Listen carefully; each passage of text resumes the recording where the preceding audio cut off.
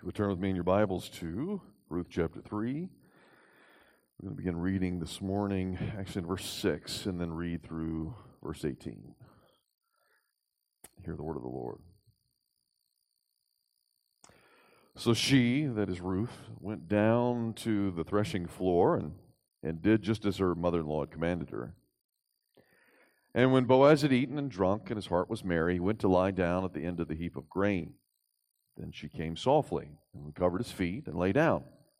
At midnight, the man was startled and turned over. Behold, a woman lay at his feet.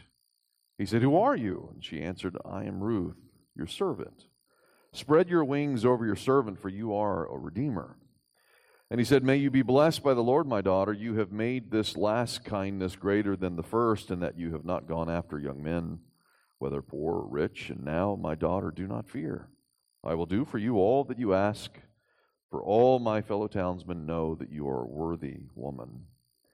And now it's true that I am a redeemer. Yet there's a redeemer nearer than I. Remain tonight, and in the morning, if he will redeem you, good, let him do it. But if he's not willing to redeem you, then as the Lord lives, I will redeem you. Lie down until the morning." So she lay at his feet until the morning, but arose before one could recognize another. And he said, "Let it not be known that the woman came to the threshing floor." And he said, "Bring the garment you're wearing and hold it out." So he held it, and she held it, and he measured out 6 measures of barley and put it on her. Then she went into the city, and when she came to her mother-in-law, she said, "How did you fare, my daughter?" Then she told her all that the man had done for her, saying, "These 6 measures of barley he gave to me. For he said to me, 'You must not go back empty-handed to your mother-in-law.'" She replied, "Wait, my daughter, until you learn how the matter turns out, for the man will not rest, but will settle the matter today." Let's pray together. Our Father, we ask for your blessing again upon the reading, the preaching of your word. We pray that, Lord, this word would be a word to sustain the weary, and that none of the words that are spoken today would fall to the ground, but would accomplish all that you have intended for them. Pray that both the Scripture itself as well as the commentary upon it, Lord, would be edifying, uplifting, and full of the Spirit, we pray. In Christ's name, amen. In the Western world today, one's identity is no longer a fixed commodity, but rather something quite fluid. As most of you know, every day in the news now we hear of a famous person on television changing their sexual identity and being praised for it. There's some who have tried to change their racial identity and have been shamed for it, whereas still others have identified as another species altogether and have baffled most of us by their unusual actions. Of course, many have tried to take advantage of this new way of thinking. In the news recently, there was a 69-year-old Dutchman who identified himself as 20 years younger than his actual age and tried to go to court to prove that so he could get a job. He firmly believes that he's 20 years younger than his actual age is. As many of you know, the Christian satirical website Babylon Bee sort of pokes fun at a lot of these unusual attempts lately at changing one's identity. Some of them have made me chuckle as I read them. For instance, there's one article about a 20-year-old man identifying as a 6-year-old boy who crushed the game-winning homer at last year's T-ball championship. Everyone stood to their feet as he did the unexpected. Or the motorcyclist who identified as the bicyclist and won the Tour de France in only a day and a half instead of the 21 days normally required. Or consider the great controversy of the latest Miss Universe pageant in which all the losers identified themselves as the winner. And all of them were right, all of them got the crown. Lately, it seems that our culture is crazy with our new identifications, especially the younger generations really have lost sense of really who they are as individuals. They feel lost and want to belong to someone, to something. I don't think that's something necessarily new. It's just being seen in unusual ways today. But it's been a problem since the beginning, since the fall in the Garden of Eden. As soon as Adam and Eve lost that relationship with God, they also lost a sense of who they were. And we've been affected by that ever since. All of us have been looking for, who am I? We've lost sense of that. I recently read a book in which the question was asked of the reader directly, who are you? And then the reader was told to write down the first 10 things that come to mind. If someone were to ask you, who are you? What would you write down? What would be those 10 words? You ever done anything like that? It's actually quite fascinating. Most men immediately write down what they do. Well, I do this, I do that. And that works for a time until you can't work anymore, or you can't do what that is, or you lost your job, or you retired, and all of a sudden you've lost your identity. All of a sudden there's a male crisis here. In the same way, women immediately write down their relationships with other people. Again, this is the normal thing. Not all women do this. But that works for a time until they lose that friendship, or lose that spouse, or lose that sibling, and then they're no longer those things. And so we, again, lose sight of who we are because we place all of these sub-identities as our top identity. We're missing out on what God really has for us. I think some of the greatest problems that are affecting our society today stem from this very idea that we've lost sight of who we are. Especially all the misconceptions and the exaggerations that we place upon our own identities. We are told that we have to identify with this particular movement or this particular crowd. Everything is about race today, or sex, or socioeconomic status, or a particular political party. It drives us crazy. We want to feel like we belong to one group as opposed to that other group. It's just constantly hostile. Clearly, the Bible has a different view of these things. God has a different standard for our identity than what the world is teaching us. And God's standard actually promotes love and humility, unlike what the world is doing. The first way that the Scripture identifies us is simply as creatures of God. We've forgotten that, lost sight of that. Certainly, evolutionary theory has caused all sorts of havoc in that realm. But when we lose sight of the fact that we are creatures of God, made in God's own image, immediately we have no idea who we are. And then we also have no idea how to treat one another, because it's only as you understand and respect the image of God in another person that you can learn to love and minister to them. If you can't see that, you'll be tempted to treat them in all sorts of horrible ways. Then the second way in which God identifies people is mainly as a friend of God or as an enemy of God. Again, based upon God as the creator and now God as the redeemer. Do you know him or do you not? There's a big difference between those who do and those who don't. All throughout the book of Ruth, though, this concept of identity comes up again and again. It's a theme that's addressed in a number of ways. Is Naomi still to be called Naomi, the pleasant one?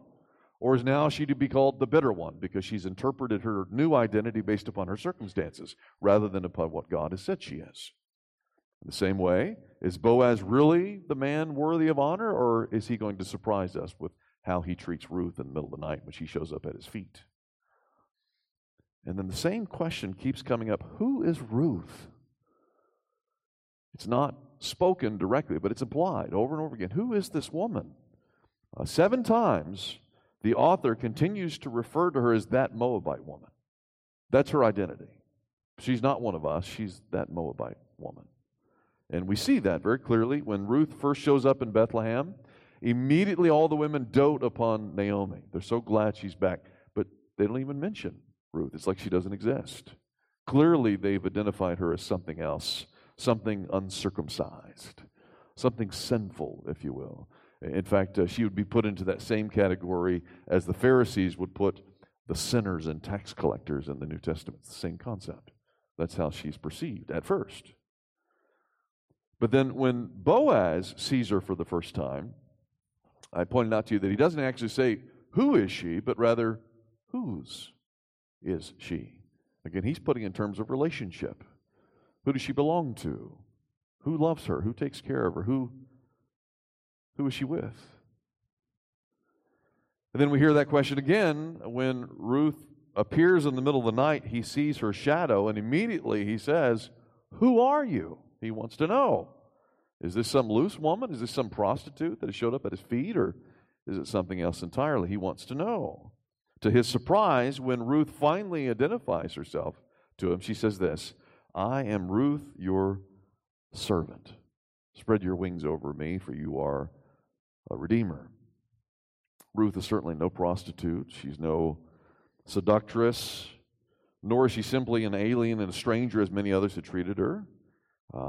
But notice how she identifies herself. She identifies herself mainly as a servant. Certainly a servant of Boaz, certainly a servant of Naomi.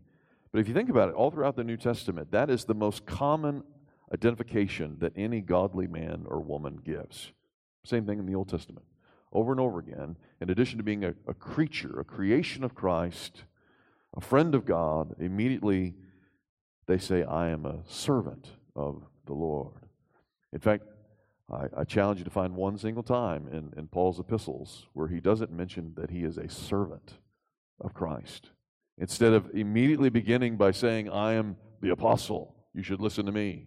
Every single time, I am a servant of Christ. And because he's a servant of Christ, it affects how he sees other people. He then sees them as someone that he is willing to serve. In fact, that's how he portrays it in 2 Corinthians chapter 4, verse 5. He, referring to all the apostles, he says this about their identity. He says, what we proclaim is not ourselves, but Jesus Christ as Lord, with ourselves as your servants for Jesus' sake. There's a big difference in biblical identity versus the world's identities. The world's identities cause us to be hostile to one another, cause us to think less of one another, whereas the Scripture teaches us to esteem others higher than ourselves, right? That's what Paul tells us in Philippians chapter 2. In fact, in that same passage in Philippians chapter 2, in talking about being full of the Spirit, he says this, have that mind among yourselves, which is yours in Christ Jesus, who though he was in the form of God, did not count equality with God something to be grasped, but rather emptied himself, taking the very form of a servant. This is the mindset that Ruth has throughout the book. Clearly, the Lord has done a good work in her life, has brought the Spirit to her soul, and now she's beginning to see herself faithfully showing herself to serve in so many different ways. And it's interesting, it used to be common in our country, I think when we had more of a Christian influence, that most people would finish their letters with some sort of valediction saying, your humble servant, or your most obedient servant. Sometimes they would be mocking or saying it in jest, but there was such an effect in the Christian culture that people really perceived of themselves in some way as a servant or a minister. I think about Abraham Lincoln. Every single letter he ever wrote, he always ended it with, your humble servant. Can't imagine a president doing that today. I can't imagine most people doing that today. They don't see themselves as servants of God and servants of men. We're hostile. That's what we are. Because we don't see ourselves rightly.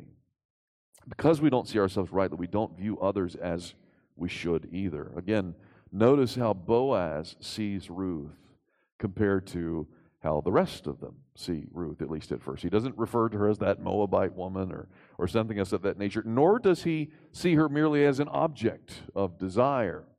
He's not looking at her like she's a piece of meat. Think of it, all the men he's warning to not lay a hand upon her, they see her differently. They see her for mainly her beauty, or they see her for something strange or something that we can take advantage of. He sees her as my daughter. Every single time he references her identity, it's always my daughter. He sees her as someone to protect, not someone to take advantage of. Again, we've lost sight of that in this culture. It's because of that, though. Think of it. It's because of how he sees her, how he identifies her. That's how he's able to maintain his integrity as well as hers when she shows up in the middle of the night. He doesn't see it as a way of taking advantage of some young foreign girl. He sees it as a way of protecting her reputation because he sees her identity clearly as a servant of God, a creature of God, even a daughter in the family of God. Again, verse 10, he says, may you be blessed by the Lord, my daughter. Second time he says, he'll say it again, my daughter, my daughter, my daughter. He doesn't treat her that way. the way that everyone else does. Notice, though, also, verse 11, the rest of the townspeople are beginning to pick up on the fact that this woman is different than they immediately had labeled her. They're beginning to see that she is a worthy woman based upon her actions. Again, I told you a couple weeks ago that in the Hebrew Bible, the book of Ruth takes place immediately after the book of Proverbs, because the book of Proverbs, positionally, the last chapter, chapter 31, is about the excellent woman, the worthy woman. And in the very last verse, verse 31 of chapter 31, it says this about the worthy woman: and let her works praise her in the gates. And now we see everyone around town is praising the name of Naomi. She is a worthy woman. She perceived herself as a servant. They're perceiving her as a worthy woman now. Likewise, verse 12, Boaz is proving his own character, proving the trust that Naomi had put into him, that he would be a man of integrity, he would be a worthy man. He admits immediately that he is a redeemer and is willing and able and eager to protect her and her family, to love her, to provide for her. Again, he sees this even as an act of service itself, sort of like in Romans chapter 13 talks about the ministers, even in the realm of the state, are ministers to serve you for your good. He is looking to do good unto this young woman and unto her mother-in-law, Naomi. He is more than eager to do that. However, as we know that there's this other man that's in the picture, again, we don't know a whole lot about him. He could be a lot less worthy of a man, but either way, Boaz is going to meet with him the following day and address the issue with him. If he's unwilling to do it, Boaz will certainly redeem her.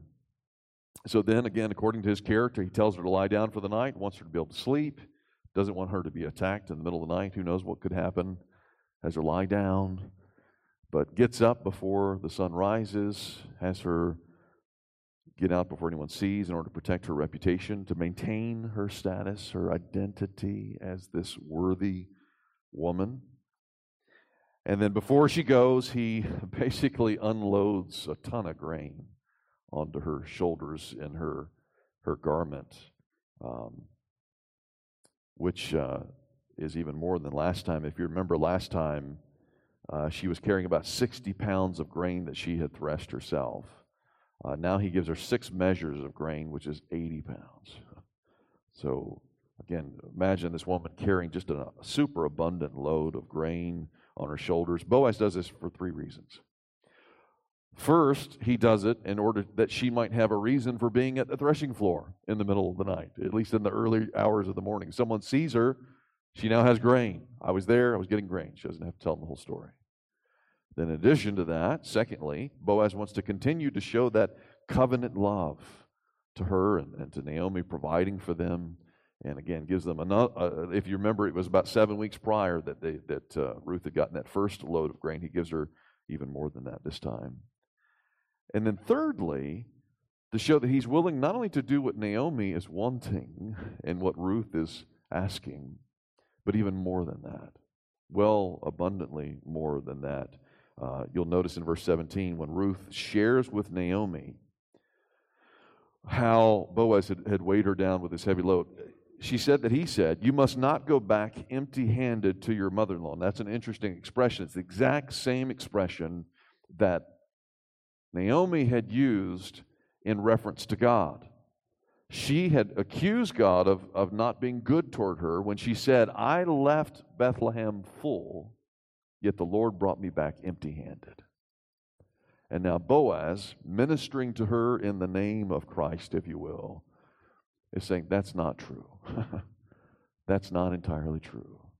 Not only did you come back with Ruth to Bethlehem, but now she's coming back with a promise of a Redeemer, and much, much more than that.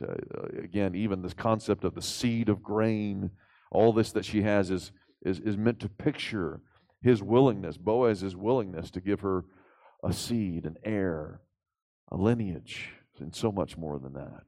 He's willing to do all that for her. But it's interesting, again, in terms of identity, When Ruth comes in the door, the question that Naomi actually asks her in verse 16.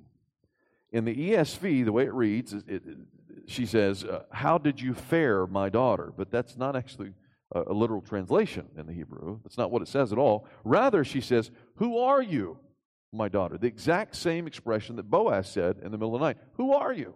Now she's asking it. Again, I think a lot of translators have just interpreted that to mean, how are you? Or how did it go? How did it fare? How did you fare in that sense? But that's not what she means. Rather, what she means is in the same sense that Boaz did ask when he first saw her, whose are you? Naomi wants to know, are you still a widow or are you a betrothed wife? Are you still this person who's experienced all this bitterness, or is there great hope now as the circumstance changed? Who do you belong to? Are you just mine or are you now Boaz's? That really is the ultimate question in the Bible, if you think about it. That of all the things you read, you get from the beginning to the end, the question is, who do you belong to? Whose are you? Do you belong to the world? Do you belong to the devil? Or do you belong to God? There's a huge distinguishing difference again and again throughout Scripture. Either someone is a friend of the world and a son of the devil, or they're a child of God. There's a difference who you belong to. And so the question, again and again, do you belong to these things or do you belong to God? In the passage that David read earlier in Ephesians chapter 2, the identity of a Christian comes out very clearly. Similar to Ruth, like the Gentile, the uncircumcised woman that she was, Paul describes our lives as these Gentiles who were the uncircumcised. He says, at one time you were separated from Christ. You were alienated from the commonwealth of Israel. You were strangers to the covenants of promise, having no hope, without God in the world. That was your identity. But now, in Christ Jesus, you who once were far off have been brought near by the blood of Christ, are no longer strangers and aliens, but now you are fellow citizens with the saints and members of the household of God. Thus, when someone seeks refuge under the wings of Christ, if you will, they're no longer considered Gentile sinners, but part of the family of God. They belong now to God. And because we belong to God, we no longer identify ourselves the way we used to identify ourselves. We no longer see ourselves mainly by our sin. In that passage, if you remember in 1 Corinthians chapter 6, when Paul is describing what they once were, he says, such were some of you, sexually immoral, idolater, adulterer, homosexual, thief, drunkard, and the like. All of these unrighteous ones will not inherit the kingdom of God, but such were some of you. Now you were washed, you were sanctified, you were justified by the Lord Jesus Christ and by the Spirit. It's because He's washed us of our sin, because He has sanctified us by His Spirit, because He has justified us by His blood. That is not what we are anymore. That's what we were. This would make no sense. In fact, it would be anathema to Christ for anyone to come out and say something like, I am a homosexual Christian. There is no such thing. It's like saying, I am a thief and a Christian. Whatever that first word is, that's what defines you. And if anything else other than Christian is that first word, and all the 10 words that you mentioned, nothing else will define you for eternity. It's something temporary, something even in the past. Notice what Paul says in Galatians chapter 2, verse 20. He's giving us his identity in Christ. He says, I have been crucified with Christ. It is no longer I who live, but Christ who lives in me. Not the life I now live in the flesh, I live by faith in the Son of God who loved me and gave himself for me. That is the believer's new identity in Christ. Not what he once were, but what is now through faith in Jesus Christ. So that first and foremost identity that we have to have is always going to be not who we are, but whose we are.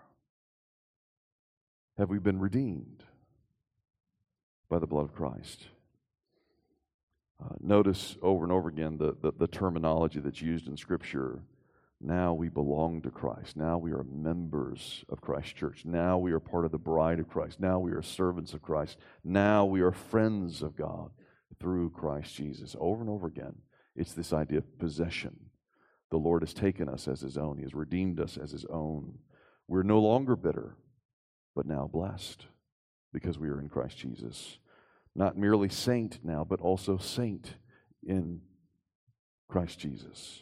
Not merely lovers of self, but now lovers of God, lovers of men. Not only do we know the Redeemer, we want to share the love of Christ with others, to tell them about that Redeemer who can save them of their sins.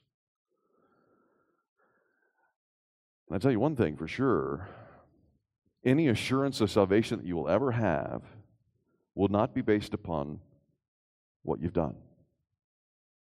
Ever. I think that's the greatest travesty that we often experience. My assurance of salvation is going to be based upon how well I've done today, how well I did yesterday, how well I've done this year. It's never based upon who you are, what you've done, but whose you are. Your assurance of salvation, your Christian faith is always based upon, I have been redeemed by Christ. He is mine. I belong to Him, and He belongs to me. Any other words that you can say in reference to your testimony is going beyond what you need to go beyond. It always is going to come down to, I belong to Christ by faith. I've trusted in Him. He is my Redeemer.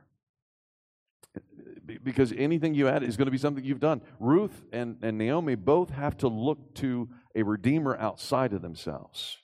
They're looking to Boaz outside of themselves. In the same way, we have to look for a Redeemer outside of ourselves. We have to look for a Savior who can save our souls. We cannot do it ourselves.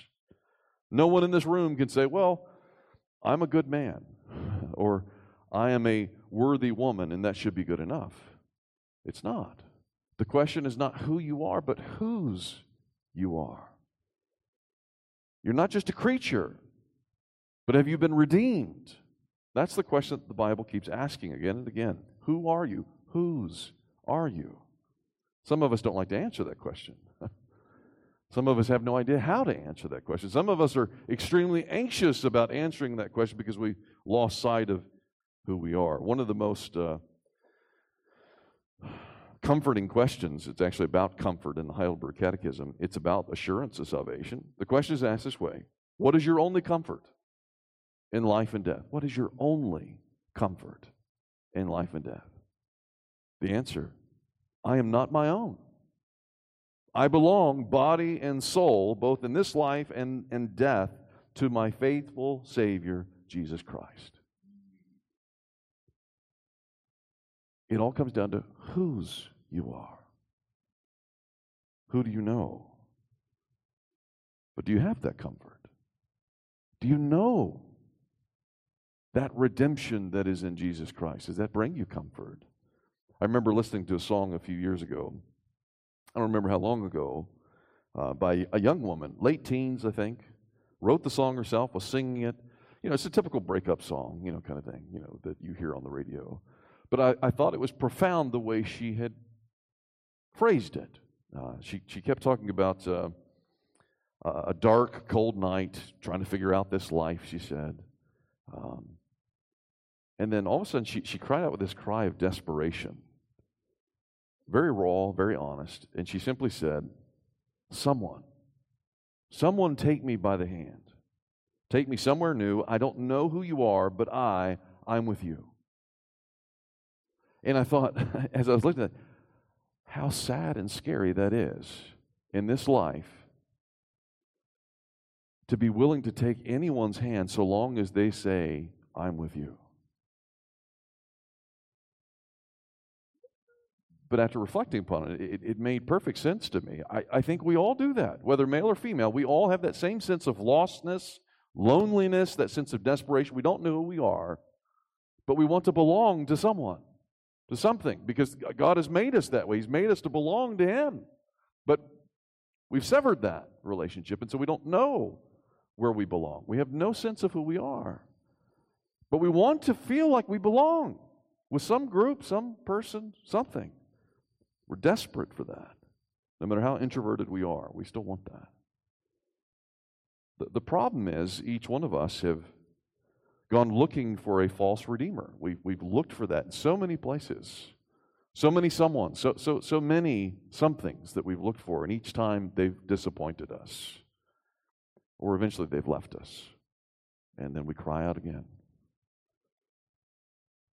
Because there's nothing and no one in this life that will ever be able to give you that type of comfort, that will ever help you to rest in that way. Because they're not your redeemer. They can't redeem you. I think that's the hardest part. Even when I witnessed, especially in our church, we've had so many women that have lost their husbands. Oh, and I hear it in their voice, the sound of the word widow. Just despise it. No, I belong to someone.